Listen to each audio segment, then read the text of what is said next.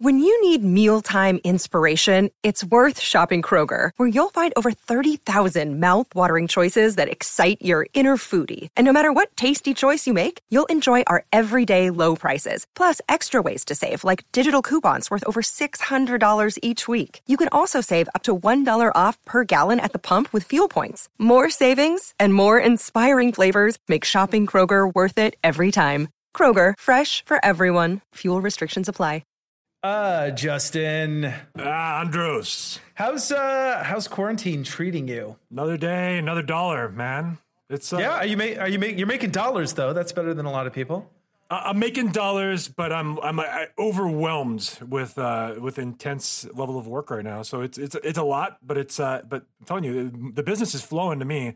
I have no problem bringing in business. I just have problems with time management. Oh yeah. Maybe it's time for you to get fucking real, man. What do you think about that? Ooh.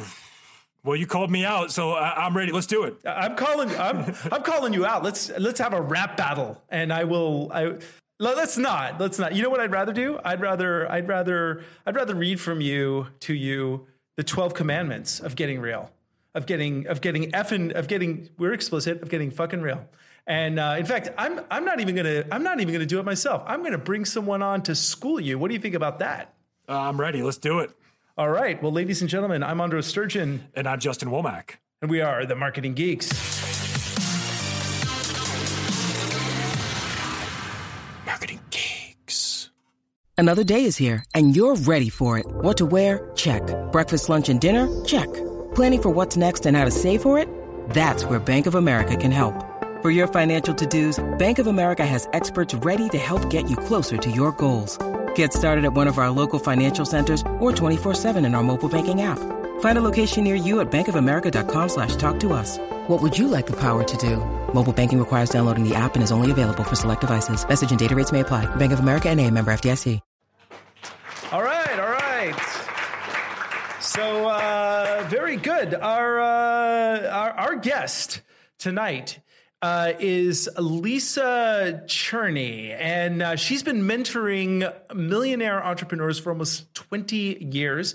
And she is the host of the groundbreaking confession-based GFR, which stands for Get Fucking Real podcast, and creator of the 12 GFR Commandments.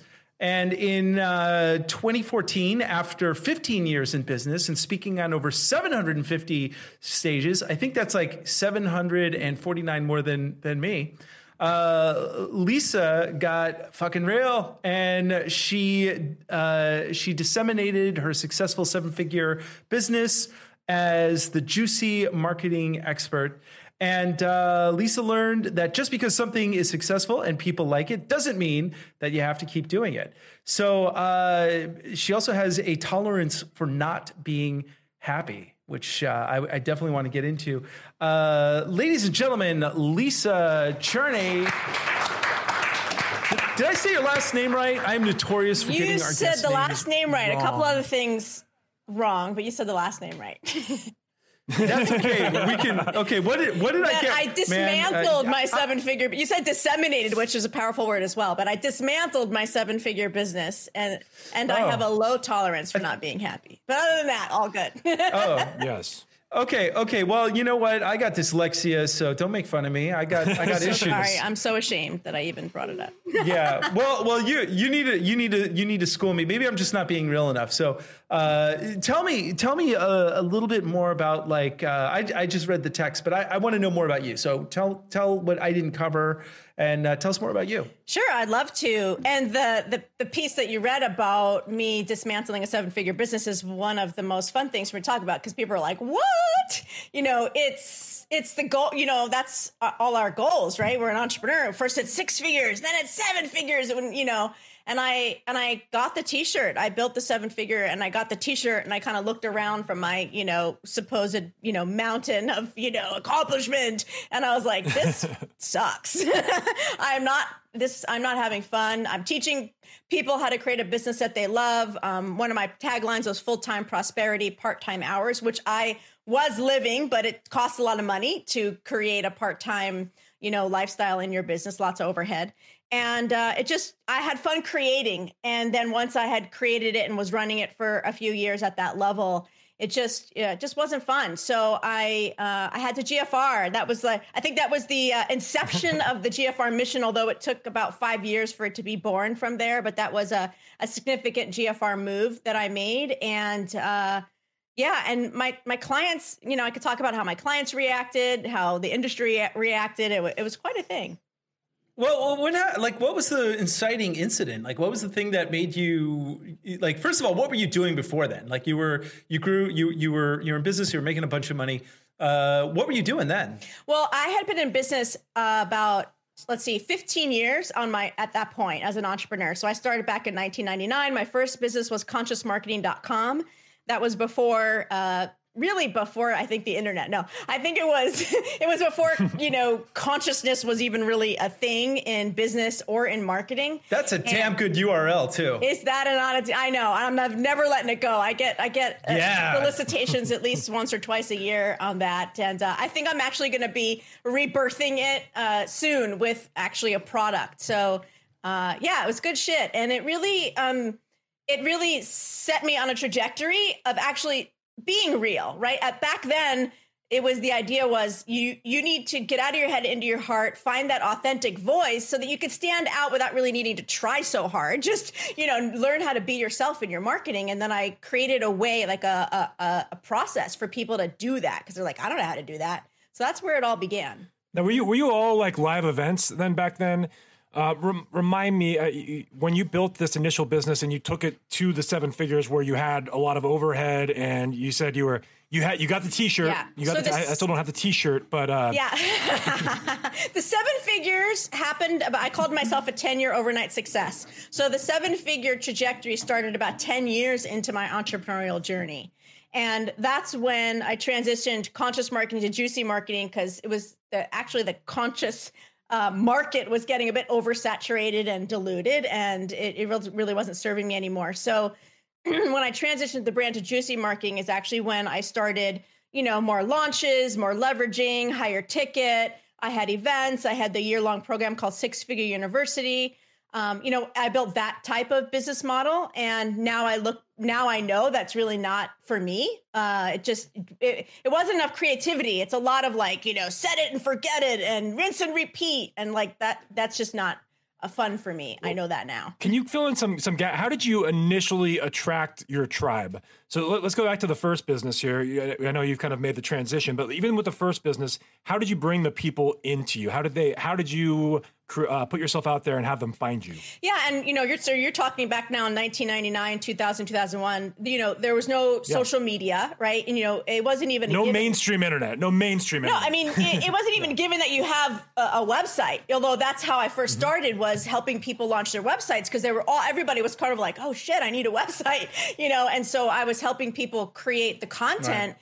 And realizing that I would meet these awesome people and I'd look at their website or their business card or whatever. And I'd be like, there's no match here. I have to help these people, And so that's how I got started. And honestly, at the time it was a lot of networking, I'm in a very saturated market for networking. So I know that's not a great way for people to get started. And of course now there's all the online shit. But back then I was looking at it recently. I had this whole matrix of which networking meetings I would go to on which weeks, and I would rotate them. And then, I was probably going to maybe, 10 or 15 a month. And then I had techniques for following up and I didn't let the stacks of business cards sit on my desk. And I started inviting people to workshops. So that was like the first, how can people work with me? I started inviting people to the conscious marketing workshop. You're hustling. I was hustling. And my husband had a chiropractic practice at the time. I was using his office to do the workshops. And, I love talking about how I used to schlep the that's Yiddish, chiropractic tables out of, his room and set up my chairs. And, I was charging I think my first one was $97. And I think I got up to $297 for 1 or 2 days. And I was freaking out because people were driving in from LA and Palm Springs and Las Vegas to take these workshops. And I was like, oh my God, I really hope that they get value. What percentage of networking was like your local chamber of commerce versus going to maybe, because you're in this area, like an LA bigger event to get to a wider audience? Like how did you do I was not doing big events. I was doing the women's groups, the entrepreneur groups, the small business groups. And I had I'm really in a great geographic concentration. So, I went to Arizona a bunch, and Phoenix, Scottsdale, Flagstaff, Sedona. I went to Las Vegas. I did LA, San Diego, just within a driving radius. There was so much. So I got my talk down, I love to teach. And one of the big significant investments I made in my business was learning how to get clients when I did talks. And I knew I love to teach, I love to speak. I got great feedback, but no clients. So that was the first, after I started networking, just networking and meeting people, then I started speaking. And then I would only go when I would speak. Of course, I would impact, many more people and connect with many more people. So then I started just speaking everywhere that would have me. And I did that for probably 5 years. And when I really started leveraging is when the income started really going up. Yeah, for sure. And that's that's what Justin and I, that's how we met, actually. I was teaching a class, but doing public speaking is one of the best ways to get clients, for sure. So you built this business, you built kind of this personal brand. So what was the point when you felt like, I need to get fucking real with myself, with what I'm doing? This doesn't feel like, it's not jiving with I'm not jiving with the energy of what's happening. And take a sledgehammer to the business. Yeah. So what was that? What was that process like? What happened there? Yeah. Well, so let me just give a couple key timestamps, and then I think it will make a bit more sense. So, right, I said I was a 10-year overnight success. So at the 10-year mark, my daughter went into preschool, and I said, okay, it's time. I know this thing is supposed to be bigger. I was supposed to be impacting more lives. What I need to do. That's when I started making the big investments in mentors and masterminds and, learning to speak, learning to sell when I speak. And so I was on that path for 5 years. And that's when I started adding events. And so now we're up to 2014. I added the launches, I added the events, and it just, obviously kept getting bigger and bigger. And that's where, the 7-figure mark was hit once I had the year-long programs and the events and the back end and all that good stuff. I had a great back end back then. Right.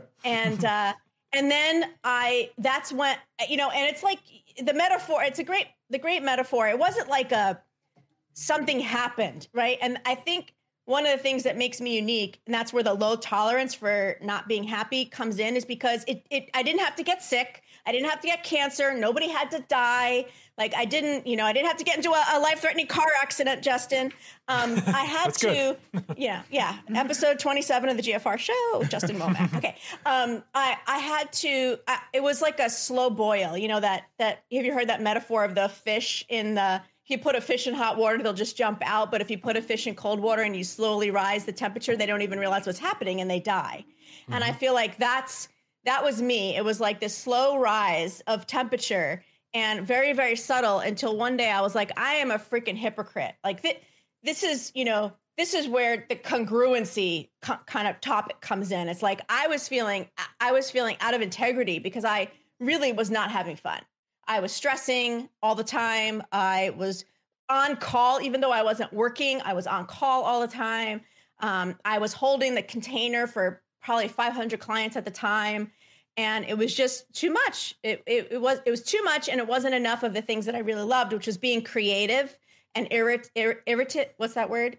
Lots of iterations. Yeah. Irritable. Lots of iterations of my work and being able to keep it current, which is what I love about my show.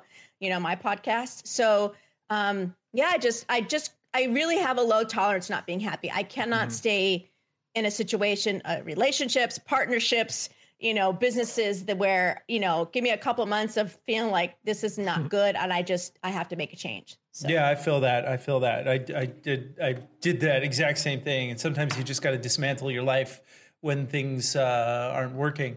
So there wasn't really just like one simple incident. It was just more like you were just getting this ongoing feeling of like, this isn't working.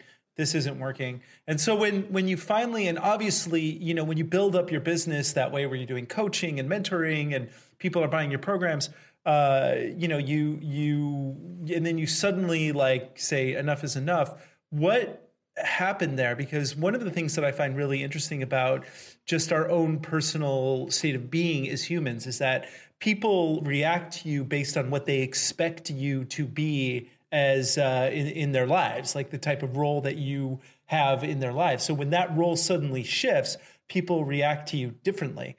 So what was that process like for you when people suddenly realized that you weren't going to provide that for them anymore?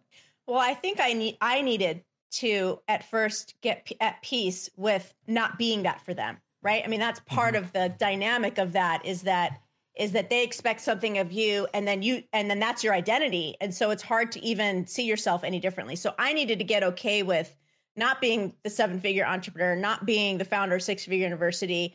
And once I was at peace with that, right? And this is where my favorite topic is confessions now comes up, is once I confessed to myself that I wasn't happy and really got clear that that's what I needed to do and my happiness was number one, then I was able to go to my clients. You know, I remember I was at a retreat, you know, I did a couple of retreats a year for my members and people had flown in from all over the world. And I'm standing on the stage with, you know, I think it was at least 100 people, you know, in the room, and they're all bright eyed and like super excited to hear, like, you know, I just crossed the 7-figure mark. And that was the retreat where I told them that I'm not doing this anymore.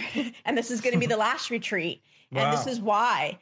And it was probably one of the most scariest things that I have ever done, and one of the most profound responses that I did not expect, which was complete adoration and respect and acknowledgement. And even though it was scary for them, because they're like, this is, you know, and I wasn't like I was turning it off immediately, but it wasn't completely out of character for what they knew of me, which was I've always been a straight shooter. You know, I've always been transparent and always shared kind of my own stuff because I knew it would serve my clients. And so they just were really loving, honestly. And it took a while, right? The process of the how-to, and, you know, people now come to me in secret when they're not happy with their 7-8-figure business. And they're like, you know, they need to make a decision, which is the hardest part.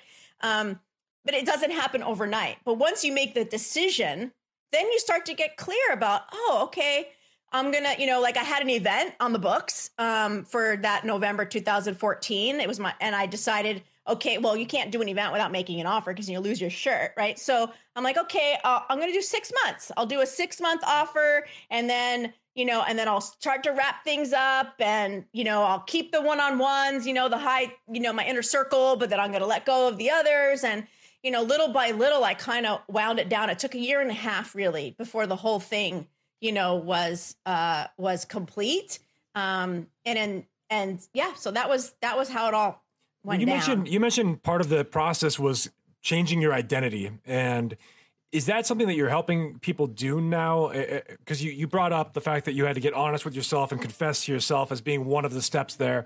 What were the steps that you had to take to actually make that identity shift personally and then publicly? Yeah, I would say, you know, it's really summarized awesomely in GFR commandment number 4, which is trust that your struggle serves your mission. You know, and the confession question. So each of the commandments has like question that kind of helps you to connect if that's the one for you. So the confession question is, how will what I learn from this struggle serve me and my clients, and how have past struggles served me?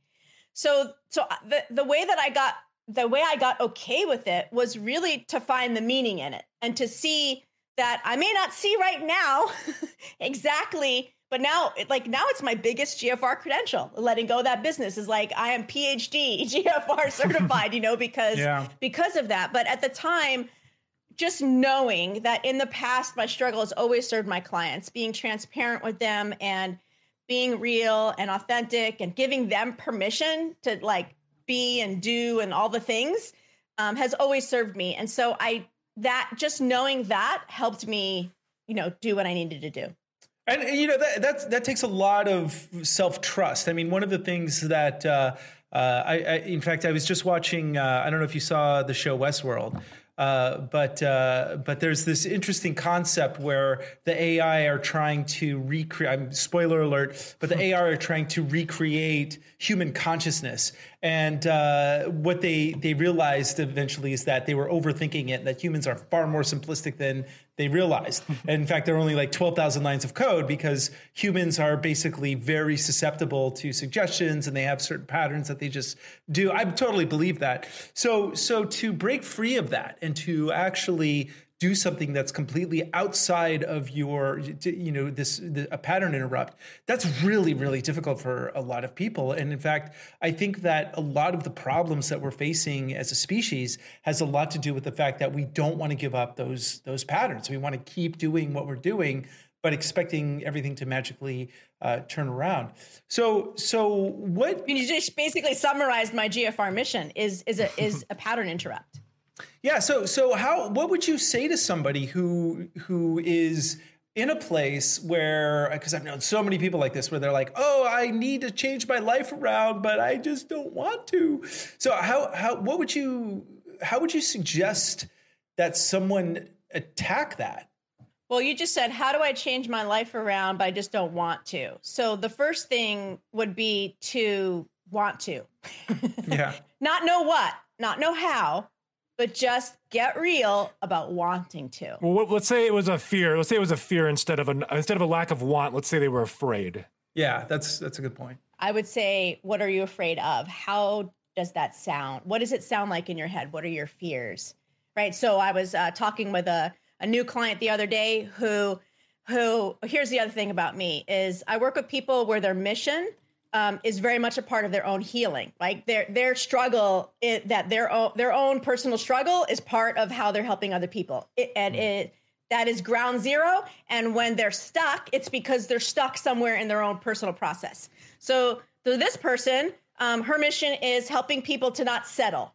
She wants to let everyone know you do not need to settle in life. And she got real about her marriage and made a huge decision and took action on that decision around her marriage. To me, step one of you breaking through to the next level of your mission is you need to clean up the stuff that's not congruent in your own life, or it won't work. So when someone says, I want to change my life and I'm afraid, I say, well, what does that sound like? So I asked her, well, what does it sound like?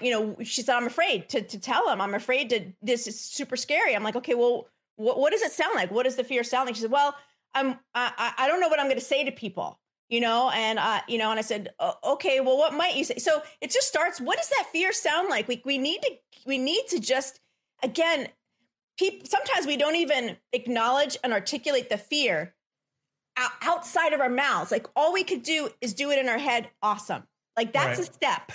Just let it be in your head and let it not just fly in and fly out. Let it just stop for a minute. And I think it's interesting that the objection that's coming out there is about, I don't know what I'm going to say to other people. And I think this is a common theme that I've had in my own life. Such a common theme. So many people that we hold ourselves back from making these decisions because we're afraid of how people will react. What other people are going to receive. How other people will react. And that's the reason. Do you see that a lot then? Is that like what you're running into again and again? Oh, yes.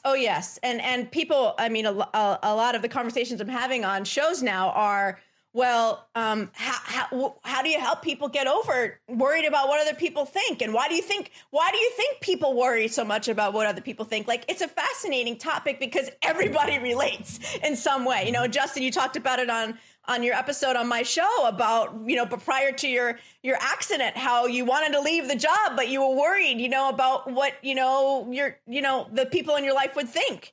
And how after the accident, you're like, fuck them, all right, I survived, And, this is really interesting because, right now, as we're recording this, it's April 21st, 2020. We are right smack in the middle of Corona, lockdown. We hope it's and we don't know where this is going to go ultimately.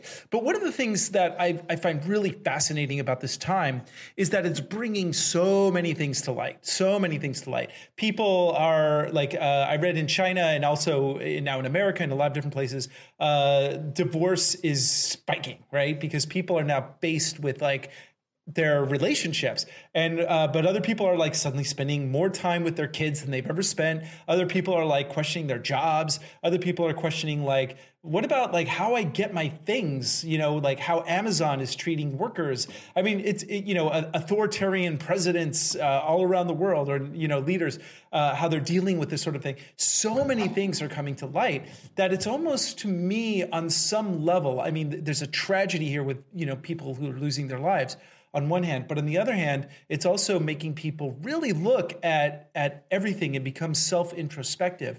And so now we're forced to kind of look at all of this.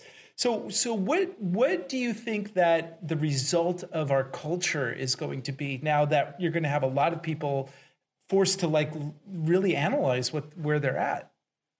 I hope that people begin to make decisions and take actions that they have been tolerating far too long. I feel like the changes we're being invited to make, one of the questions that I've been really inviting people to ask is, how am I being called to evolve right now? That's a good one. How am I being called to evolve right now? And there's a crucible that has been created and an invitation that we've gotten to make changes. Yeah. And so I hope that people, I hope that people will make the decisions and take the actions and answer the invitation. Well, it's the ultimate pattern interrupt, right? I mean, everybody's been kind of on zombie mode in their careers for years, and suddenly the ultimate pattern interrupt has happened in the form of a pandemic that's forcing people to stay home and all of a sudden reevaluate things in a different light that they've never even looked at, because they've just been on autopilot. I mean, people are just on autopilot. So I think that's what's creating this spike in awareness, and it's going to be, but I mean, nothing's going to change unless there's action put behind this sense of awareness. So I guess the question is, like, do you think that this will actually result in a gigantic change? Do you think that people will actually put the momentum behind behind this like newfound awareness, or do you think that we're going to come back to a sense of equilibrium that somewhat resembles what it was pre-pandemic? What are your thoughts on that? I don't think we're ever going to get back to what it was pre-pandemic. Yeah, I don't think so either. I mean, they and I mentioned this on our last show. They just did a survey in the UK, and it was something like 70% of the people surveyed were like, "I don't want to go back to the way things were." And it's really interesting because I was around the first of the year. There was so much stuff happening. I mean, it's been a long decade. We're only 4 months into this, but man, it's been a long decade. We almost had World War III. There was the fires in Brazil, and the fires in Australia. There was impeachment. There was crazy stuff happening, and I was really at this point where I'm like, what is going to become of us? And then this happens, right? And so it's a really great way, because it takes 30 days for a habit to be developed. And now people are they've had their 30 days and they're really like thinking about like what is next. And I feel, I've been going to, and I mentioned this before, I've been going to Burning Man for 20 years. And every time I go, I always think the same thing. Why did I take so much? No. What I think is when the earth kind of when we become equalized, when humans realize what we are, how much power we possess as a species, then this is what the future will look like. And I don't mean it's going to look like Burning Man, but it's going to be, there's an element of freedom, and people aren't going to care what other people think. And one of the nice things about being out there is you can be next to a celebrity, you can be next to an average person. Everybody's the same. It doesn't matter what your role is back in the default world. And I feel like we're moving towards something that looks like that. And this is the beginning of that magical shift. However, those people that have trouble with those types of transitions because they're afraid to transition are going to have the hardest time. So how would you counsel someone like that? Well, I feel like there are people that are being dragged kicking and screaming into a new reality. Like I just checked in with an old client who was she's an attorney. She had a public office in her her community or city or town, I can't remember which it was, she was just running on empty all the time. And I actually couldn't make much headway with her, even though she admitted it and that was what she wanted. She just couldn't see how to make changes. So she popped into my head and I reached out to her and I'm like, how are you doing? Like, you've been forced to slow down. What's it like? And she's like, oh my God, I'm never going back. This is amazing. I'm putting all these practices in place and I'm doing all these self-care things. And, I could just feel the in her voice, the levity of it. So, I think people that may not have ever been able to actually stop like I did, and give up the thing, are actually at first being, dragged kicking and screaming and are now like standing up and looking around and being like, oh, I like it here. Like my husband, he does not want to go back to 5 days a week in the office. He's an introvert. It's all of a sudden the world is like designed around him. He just loves it. Yeah. He absolutely loves it. I get it. My wife is the same way. I'm the same way. I like I had a client that is basically my big client. I was going in the office 4 days a week. I'm not going to do that again. I just don't want to, And you don't need to, because what did it really accomplish anyway? Really? Okay. Right. And did you know you didn't want to when you were doing it? And now you're just being willing to admit it? Well, I have because left to my own devices, if you just if I just won the lottery and I didn't have to have any responsibility, you would probably find me eventually like Bin Laden, just like locked down, watching pornography, playing video games and getting high all day.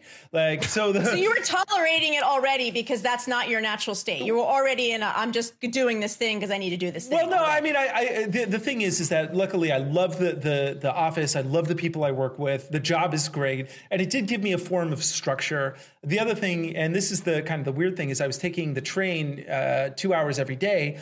And so it allowed me to study, actually 4 hours every day, 2 hours each way. But I enjoyed the time because I was able to study Dutch and read, and like it was my time, and even meditate sometimes. So the funny thing is that gave me a sense of structure, which I now have to be responsible for. But also, but that's the internal thing that I got to deal with. That's my process that I have to look at, right? Well, let me say this, because I remember when back in 2004 or something, I was working in an office job and we were exploring the idea of working from home. And the whole thing eventually fell apart. And the reason it fell apart was a couple of reasons. One, the boss, I think, hated the idea of not being able to micromanage and control all the employees. But two, I mean, it's a lot of people don't. I mean, I guess this is probably more for extroverts. I think introverts are maybe more suited for this. And especially if you have a flexible attitude and you can make adjustments on the fly. If you have a rigid sense, people have trouble adapting to this. And I've talked to some people that have to go shower at the same time, put on dress up in, with their formal attire, a tie, all that, just to be able to be productive because that's their routine. Yeah. And if they don't do that, even if they're not in the office, they're not productive. So I see how everybody's got their own process. But I think what we're seeing with coronavirus is anyone that has a rigid sense of not being comfortable with change, they're the ones that they're going to struggle, and they're going to struggle really, really bad until they start pivoting and making those adjustments. But people that are flexible and able to adapt and roll with the resistance, which is luckily something that I've been pretty good at my whole life. I think we have an opportunity to thrive. And like I said, my business has grown during this time. Whereas, luckily I have a low overhead business. That's one of the reasons. But a lot of people are really, really struggling right now. And I think some of it is this is this rigidness and fear of change. I'd like to switch gears a little bit and ask you about your 12 GFR commandments.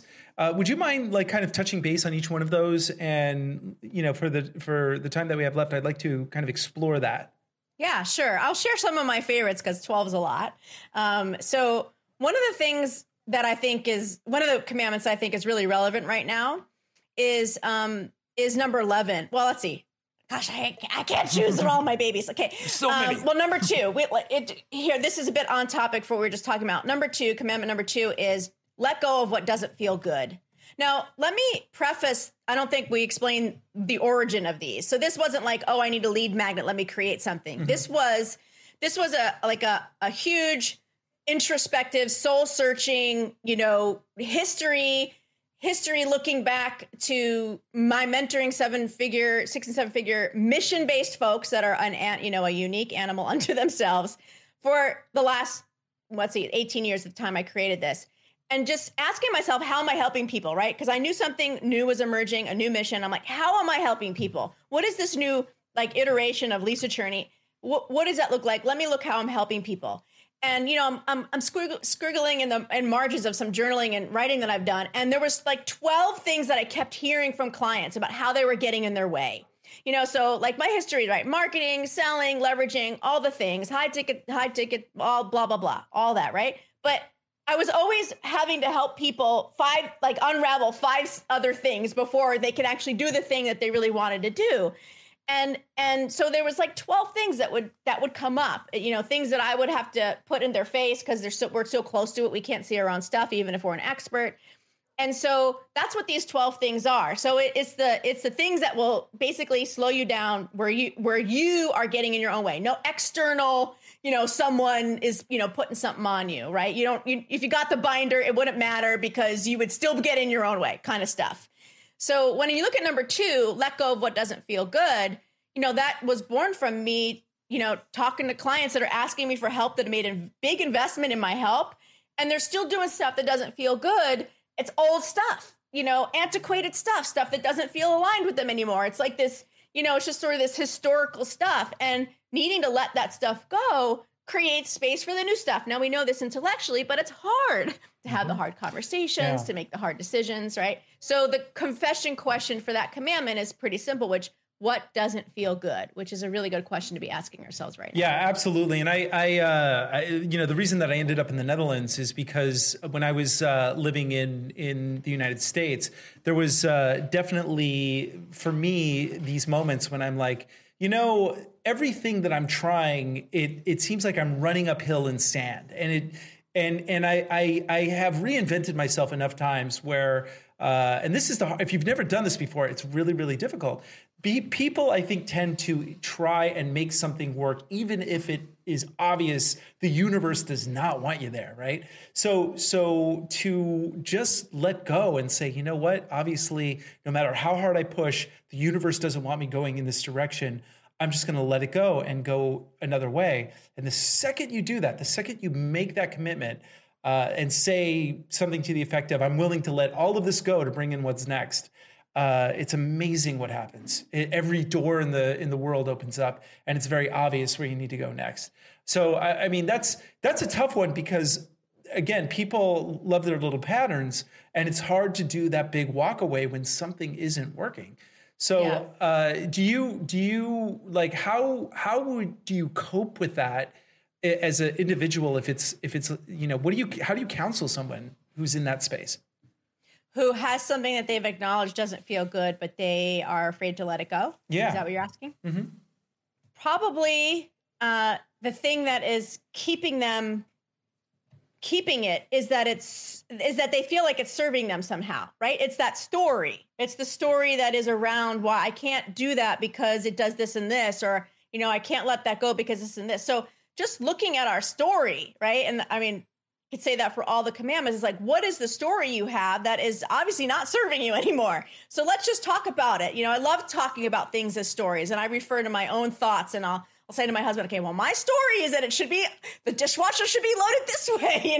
I mean, there's always our story of why we're doing something. So that's the first thing that I would invite people to is like, okay, what is the story? Just look at it as just not as truth. And, we always look at everything as if, no, Lisa, I'm telling you, this is, irrefutable. It's like, it's always our story, our perception. And do you find, I mean, for me, one of the problems I find, especially in the Western world, currently, is that everybody has their story that they're so attached to that they believe that everyone needs to believe their story, right? It's these guys who are causing the problems. No, it's these guys. No, it's these, and they're so attached to the story that if you challenge their story, they're going to fight you on it, right? Mm-hmm. And so I feel that there needs to be a lot of healing in our culture around the telling of your personal story, because ultimately, everyone's, everyone's story is just their own opinion, And as the saying goes, opinions are like assholes, but obviously mine's the best.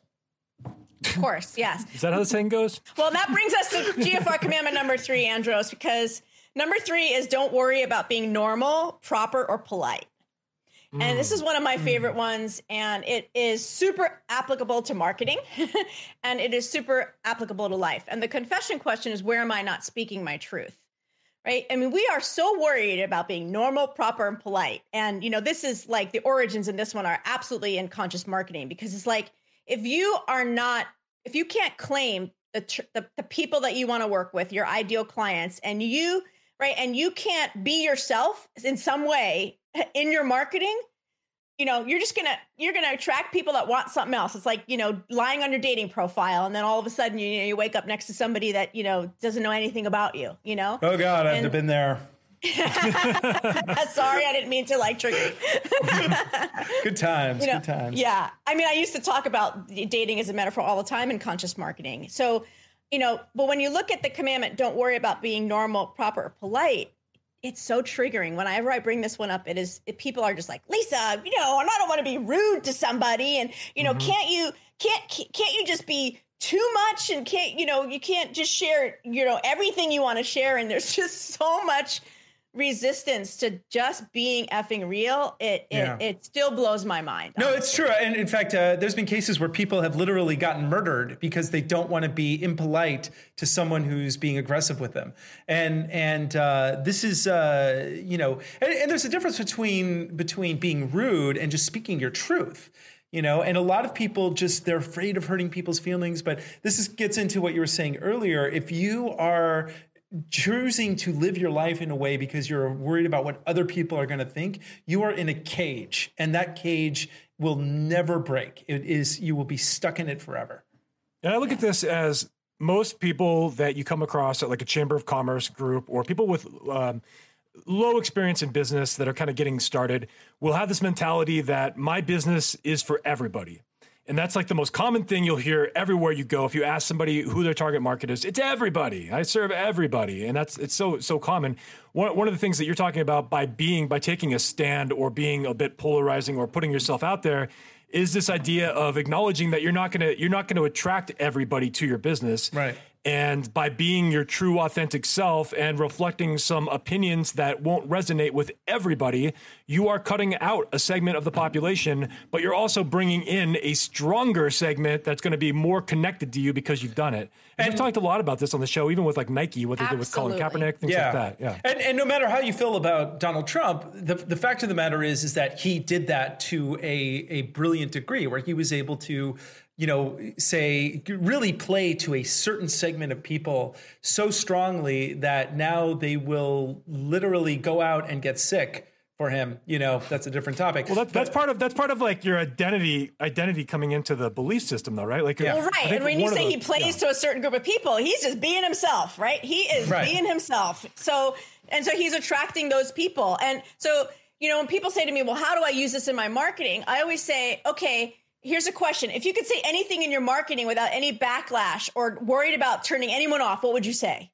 It's illuminating. I mean, I take this as an exercise with my private clients, and I just have them just write. I don't edit. Just if you could say anything without any backlash, and not worrying about turning anyone off, your passion of like that fist shaking kind of passion, your soapbox, I call it. What would you say? And it's amazing what people realize that they have been holding back of things that they're not saying that actually would make them stand out better than any algorithm could ever make them stand out. Yeah, that's true, because the second you really speak your truth, then you're gonna connect with somebody. And I think that there's a flip side of that, and that flip side, it's part of the same thing, which is people striving for perfection and not wanting to release their art or their product or their brand until it has, like, in their mind, this level of perfection, which will kill you faster than anything. Yes, absolutely. And I mean, I'm walking my talk here with GFR, because let me tell you, I still have people telling me I shouldn't be calling my shit get fucking real, and still telling me I shouldn't use the F word. And there are people that you're turning off, and I went through the gauntlet with our peers, when I was birthing this thing. And ultimately, I just decided, like, you know what? I'm actually really, really okay with turning some people off. Yeah. I'm really, really okay, because the flip side is that I meet someone, I tell them what my brand is, my show is, and they're like, I love you. And you know what? They're loving me because I'm just being me. And that the shortcut of that, people getting, you know, what I'm standing for, you know, and I'm not out here just talking like a truck driver to talk like a truck driver. You know, it's get real is not urgent enough. When you tell someone get real, it is not urgent enough. Adding the F is an activating, you know, pattern interrupt kind of word. And it's such a great word. And I think that ultimately, you know, 5,000 years from now, when all languages become one language, fuck and shit will definitely stay in the lexicon of the human species I hope so. forever and ever and ever. Please. Yes. So, okay. So we've got 2 commandments. Give us a couple more. Okay. So I think you're going to like this one. Know that sometimes stopping is the most lucrative action to take. And the confession question is, where do I need to pause or stop but haven't because of fear?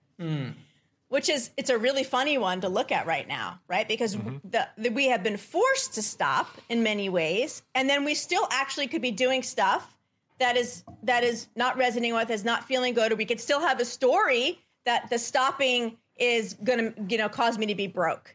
And, you know, and when I say lucrative, you know, it's money, but it's also like your spirit. Like, is your soul being crushed right now? So maybe stopping is the most lucrative action that you could take. And it just, you know, a lot of these, honestly, just give people permission. Like I think that is my soul calling, is to give people permission. No, it's interesting because, you know, one of the things that I'm noticing in the way that you're framing things is that you're really talking about a spiritual process. And when I say a spiritual process, some people may think, you know, it has to do with religion, and religion and spirituality. It's even 12 steps, Andres. It's even 12 steps. It's even 12 steps. But, you know, one of my favorite sayings is that we are spiritual beings having a human experience. So, you know, and this is something I've been thinking a lot in my, you know, downtime, being sequestered in your here, stopping in my stopping, is that we as a species have little time to really look at the spiritual practice of being human. And that doesn't mean that you have to have a belief in God, but the thing that is inside your human body that is narrating your story and can objectively, you know, there's you that's narrating this, that's feeling the emotions of like happiness and sadness. And then there's the thing outside of it that's like, I am happy right now. I am sad right now. Like, what the hell is that? Right. So we are now able to connect to that part of ourselves. So would you say that this kind of process that you've developed is in a way a spiritual practice? Absolutely. Nice. And I love that. I will confess. Yeah. I will confess. No, and you know, conscious marketing, you know, I mean, from the very inception of my business, not even really being aware of it, you know, I was inviting people to go inside. In fact, I think the tagline for that was from the inside out. You know, it was like, start here with what you want, what you know, and then put that out there. Don't be like, you know, what do they need? What is the market? What will the market bear? You know, what will people buying right now? All that's bullshit. Yeah, for sure. And and that's one of the things that we've talked about many times on the show is this concept of that, you know, the way that you position yourself. There has to be a cause. I mean, one of the, and I've talked about this a few times, one of the biggest marketing failures as far as a brand in the 20th century was Pepsi's thing where they had Kylie Jenner. It was this commercial where she's doing a photo shoot and all of a sudden she sees like a protest and people are like out there protesting something and she leaves the photo shoot to go with the protest. And the protest wasn't about anything. And it's just they don't like, show what it's about. Yeah. Yeah. And it was just like you guys are trying to make a stand without making a stand. And it was so awful and so obvious what they were doing.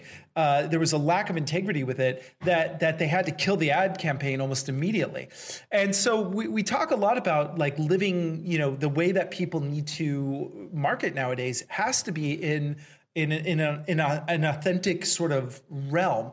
And that's why we live in this day and age, because people are having these incongruent sort of life where they on the one hand, they get up and they do their job and they perform their role. But on the other hand, they want to dance or whatever, whatever they want to do. I like the way you said that. It was a little accent there. They want to dance. Well, isn't this kind of like it's more dangerous to kind of dip your toe in, but what you should do is you should either be all in or all out.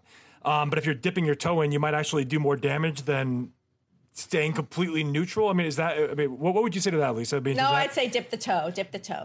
All right, dip the toe first before going all in. Okay. But, I mean, not. It's better than staying put. Dipping the toe is better than doing nothing at all. Yeah, absolutely. And we're moving into this era now because we haven't really seen the full repercussions of what is happening right now. I mean, this is as I've said in our last episode, I feel like most people are kind of like on the deck of the Titanic, kicking the ice around, thinking, "Oh, how funny! We just hit this giant iceberg," and they don't realize there's going to have to be a general shift in the entire species, and what happens in the next few years is going to determine the outcome of the human race. I really believe that. So, I think that part of what you're bringing to light with some of this stuff is very, very relevant. And that in a sense, we need to act as ambassadors to help people who are unable to deal with this next transition of the human species. So where do you see yourself going? Like, where are you at right now with your business, and where do you see yourself kind of going to in the next few years as we progress through the next iteration of whatever we become? Yeah. For me, my business is very much about simplicity right now. When I relaunched in September 2018 is when the GFR mission was born. The podcast came about 9 months later, ironically, and for me, simplicity is I feel like I've been, my husband said this to me and it keeps echoing. He said, "You've been preparing for this. Like, this is what you've been preparing for. My slowing down, my being more intentional, my surrender, my wanting to be more in flow, my, wanting to be very conscious about how I roll this thing out so I don't do it in a way that I don't want to live. Like, I have been preparing for this. So I do feel like, that I'm a leader that's needed right now. And I'm really being aware that people are being called up. Like, I feel like there is an initiation that's happening right now. And I feel like because of my mission, not that I'm at the forefront, but it's just like I'm bubbling up, now maybe sooner than some other leaders that are also going to be called up right now. Yeah. And so in terms of my business, I'm all about simplicity. I have two ways that people can work with me right now. One is the GFR Squad, which is $20 a month, y'all. Come on in. It's for people that really resonate with the commandments, want to get real. We have a call a month, confession call, where we take one of these and the confession question, we talk about it. And in my face group, people let their hair down and they get real. This isn't a place to be all shiny and, have to have your pitch and all that stuff. Right. So that's the way I'm supposed to serve for the masses, the show and the squad. And then I work with people more closely at a higher level that are wanting also to iterate their business in a way that feels more in flow, is more peaceful, that they trust themselves more, that they're not giving up their own voice for, a mentor that tells them how to do it, or a system or process or formula or blueprint. Like, they're really wanting to come back more to themselves and really are craving that. So that's who I'm working with more closely. And I call myself an unmentor, because I'm not about imposing my thing on them. I'm really about just being that mirror, being those bumpers, so that they can find their GFR type mission, so that they not find it, that they can live it. And living your mission right now. And the last commandment that I wanted to touch on was make yourself your most important client, because living your mission right now is productive. And we've been saying this like a mantra in my private groups, like living your mission, just being the mom that's trying to homeschool the kid and, maybe get on Facebook Live and trying to time to be intimate with your husband. Like, and your business is about helping people with anxiety, you are living your mission right now. Like, it doesn't matter how many, it's not a measurement of how many clients are financial right now, or really ever in my world. It is about how are you feeling? Are you congruent? And are you being called to up level right now? So, No. I mean, I think you're definitely onto something, because one of the things that we need to really look at is like how we live our truth. I mean, the fact of the matter is that when you buy your iPhone, you have to really think about like who touched this iPhone, the components that are in there, the slave labor that went into this product. When you eat chocolate, like, there's child slaves that are like harvesting the cocoa. But I have to look at these things, right? We all have to like live our truth, speak our truth, and really connect with the fact that what we do ripples out in this incredible way that we are sometimes unaware of.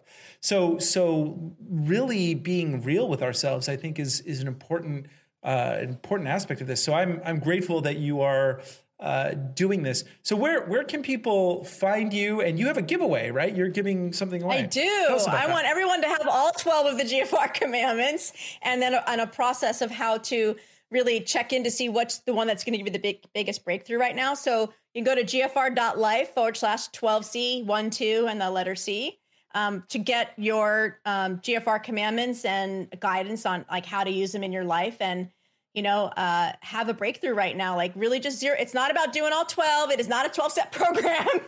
It is really about what is the one that I really most need to zero in right now and really get into it with myself, just with yourself. And that's the cool thing. It's just about you, between you and yourself right now. You've been running your business, I mean, for years and years. So you've been through a few economic downturns. So I was kind of 21 curious, years this year. 21 years. So that's why I wanted to kind of bring this up, because what Andres said, I think, is very true. And I think, people are getting their stimulus checks. They're getting a little bit of a bailout right now anyway. But if this doesn't come back to normal in the next month or two, which I question, maybe it will, maybe it won't. And we see like an extended economic downturn that's worse than what's being kind of forecast right now, at least in the mainstream media. What have you seen in the past that's worked for you in terms of bringing in business during an economic downturn that's different? Like, what have you had to do that's different in the past versus when times are good and everything's working out? Can you talk a little bit about that? Yeah, I think it's going to be an answer that's not possibly what you're expecting, which is really going in within. I'm so sick of the word pivot. I want to vomit every time I hear it, which is such an outside in, like, how am I going to pivot? How am I going to take advantage of the situation? Or how do I need to change my business? Now, yes, my Pilates studio classes are online. Awesome pivot, that's great. And for me, I needed to stop. I needed to, know that stopping is sometimes the most lucrative action to take. Because when I was pushing and trying to figure out the next thing and how am I going to get clients, that felt crappy. And so I was in the middle of a campaign when this whole thing went down, and I never finished it. It's weird. It's like this open loop right now. But I needed to really feel like I was not feeling that. Like the metaphor I've been using is that we're in a play and someone changed the backdrop scenery, and so none of the lines make sense and none of the people make sense, and that's what happened. And so I would recommend that people stop and meditate and get connected or go for walks, or just so you could get clear what is bubbling up for you. Like I hosted this event a couple weeks ago called the Love Fest for Leaders, because I needed it. I wanted just to be in a place where we're all leaders, but we all freaking need support, and we need a place that we could be real. And there was live music, and I just did it. The Love Fest for Leaders, like, that was bubbled up. I didn't know if I was gonna get clients. There was no strategy. And of course I did get clients, but it was what was bubbling up for me. Yeah. So I feel like that's the best advice I can give people in the economic downturn, or whatever the story is that we want to spin right now, is that we're being invited to change and evolve, and just keep asking, where am I being called to evolve? Like, if you really stop trying to push against the thing that you feel is not working, you may really get a cool innovative, awesome, congruent, juicy, fun idea that is nothing like it was even on your Yeah, and sometimes, you're called to do something that doesn't make any sense whatsoever. Like you're just called to I had this happen. I was in a relationship that wasn't quite working, and I wasn't sure where I was going to go, and I couldn't get a job. And out of the blue, I got this idea to become a paramedic. And so and whenever I get crazy ideas that are outside of my realm, I always ask for some sort of confirmation. And nice. And those things happen. Like you ask the universe, like, give me confirmation. Is this really what I'm thinking? You will get you got to watch out for confirmation bias, but be objective. And when I felt like I got my answer, I enrolled in paramedic school. And then from there, my life did a complete pivot. I met someone else. I got a different job. I never finished paramedic school, but it didn't matter. It was like that was the stepping stone that needed to lead me to everything else. And I could see the pathway of my life that was a very, very important part. So I agree with you that you if you're wondering what to do, this is an invitation this whole time to follow the things that don't make sense. Because you know what? Nothing makes sense right now. Nothing makes sense. And that's what my show is about. I want to interject to just say my show is a very unique format, and it is telling stories of entrepreneurs' crazy journeys that don't make sense, but then make sense. Yeah. And Justin's episode, I just want to do a little plug, is episode 27, and it's called From Rescued by a Stranger to Podcast Warrior.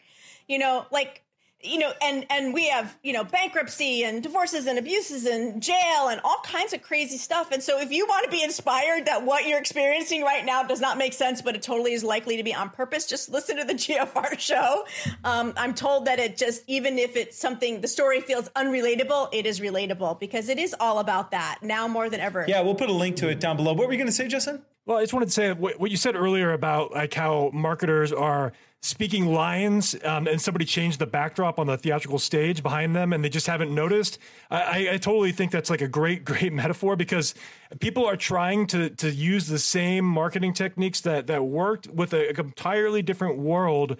And again, instead of thinking of it as pivoting, it's kind of like just stop and then adjust, like pay attention to just speak to what's actually happening. So stop trying to force the message because you plan this in advance and just speak to what's actually happened. Yeah. Evolve with the change. Yeah. And I think, and just to be like empathetic, like I think people are just scared, right? Like they're scared to stop and they're scared to, they're just been doing, they have the evergreen thing or whatever, and they haven't turned it off yet. And, they're just, we're scared. So, love to all of you that feel like you're, like you're in that space. It's just, it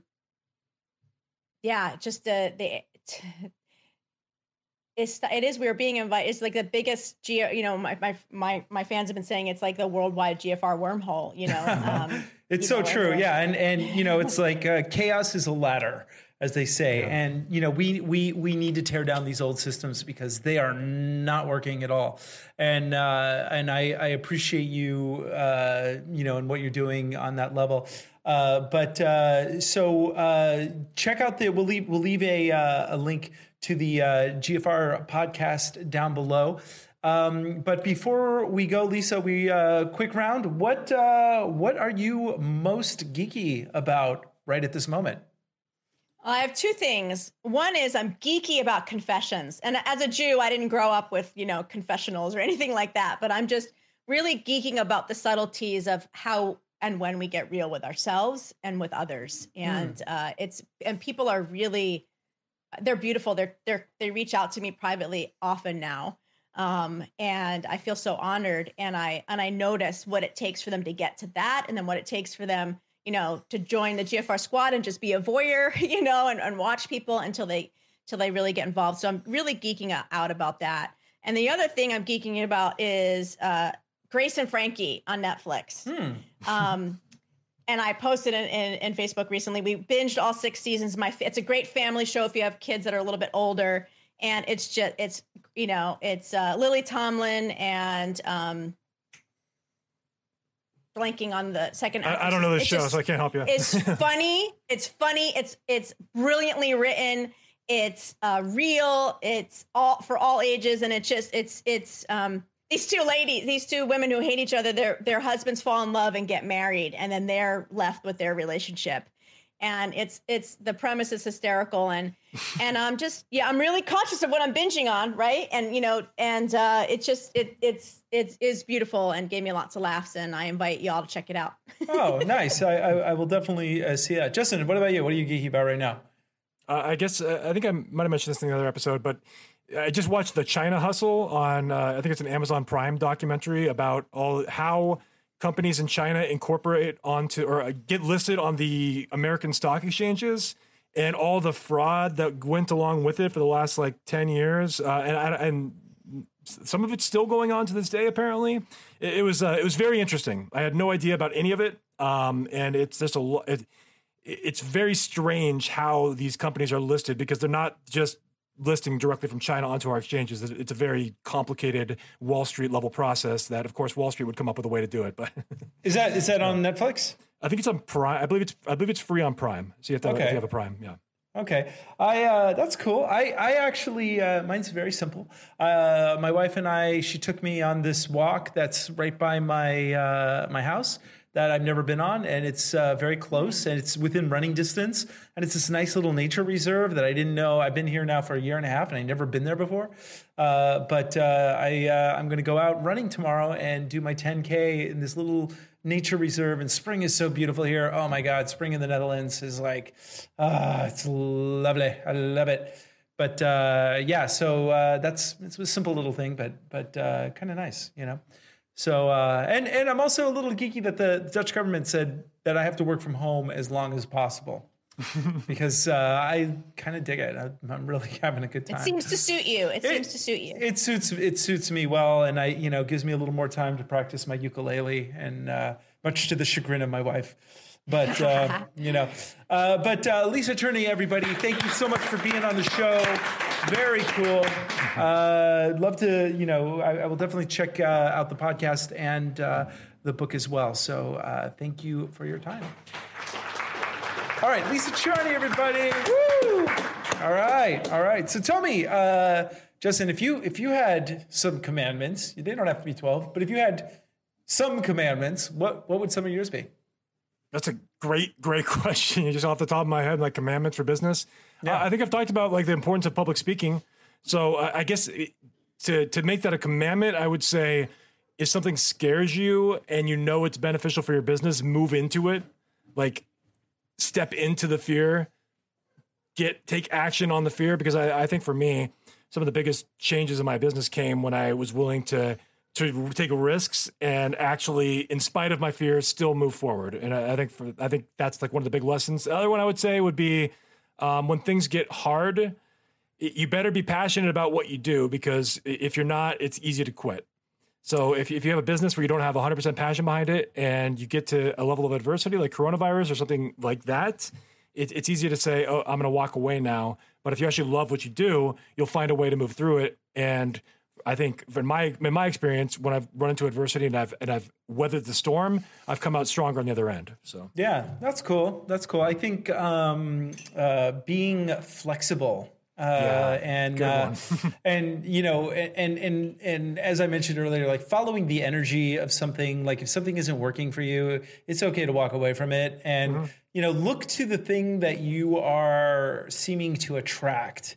And if you are getting clients that are requesting a certain thing and you like doing it, but it's not on the menu generally, you should move towards that. And this is something that we talk about in the LinkedIn Mastery course, actually, which is how to reframe some of your past businesses into something that you're doing currently that moves to your state of mastery. Yeah, I had a conversation just recently, though. I got to bring this up because you triggered it for me.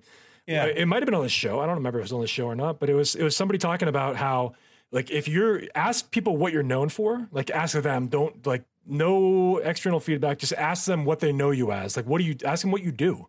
And oftentimes they'll give you answers of services that you don't even think about that you do. And those are the things that you should sell, because those will be the easiest. Those will be the easiest for you to do that because that's what people already know you as. You've already built a reputation, even if it wasn't intentional. So I don't know. Brilliant. Brilliant. Well, speaking of LinkedIn, we have our LinkedIn Mastery course that we are putting together. Go ahead and go to marketinggeekspodcast.com, and you'll see a button right there where you can sign up for it. And it's still being built, but the reason why it's taking a little bit longer is because we are making it fucking awesome. Yeah. So, but it is being built. It actually, the process has started. It has started. Yeah. So, with that, ladies and gentlemen, once again, this is the Marketing Geeks. We will see you next time. Don't forget to leave a comment about how awesome or how much you hate us, either one, and tell 500 friends of your closest friends about us.